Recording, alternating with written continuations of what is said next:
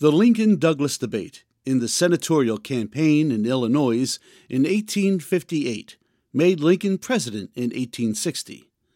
Students of history have declared that the election of Abraham Lincoln as President of the United States in 1860 was the most fortunate event in the country's history. This statement is based upon the inference that Lincoln's policies were essential factors in saving the Union, while the known policies of the other candidates for that office would have lost the Union.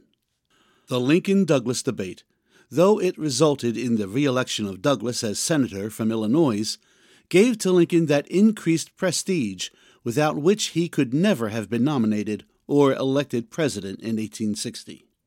The debate itself, a titanic oratorical contest, commands profound interest because of the outstanding character of the contestants, the destiny of the institutions involved, and the immense concern of the whole American people in both immediate and remote results.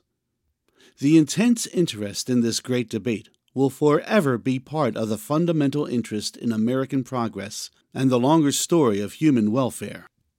A careful study of this debate is profitable because it sheds light on the critical period in American history, reveals human nature dealing with the momentous problems, and illuminates the methods by which the great art of public speech is used to influence public conduct in a great epoch. Because Lincoln and Douglas, in the course of the debate, each made references to their past records, it is necessary to have in mind the brief sketch here given of the life history of each. And because the debate was on the question of slavery, and referred so frequently to the history of that question, it is necessary to here give first a very brief review of at least those facts in the history of slavery to which the speakers refer.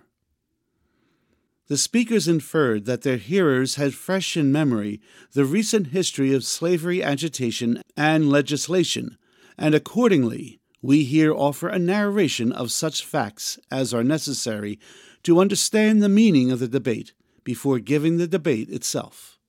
Therefore, this volume presents, first, a brief sketch of each debater, just sufficient to understand the references in the debate. Second, just enough of the history of the slavery question to comprehend the allusions of the speakers.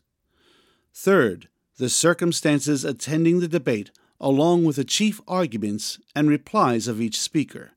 Fourth, the major and important portions of the speeches of Lincoln and of Douglas are given in the exact words of the speaker.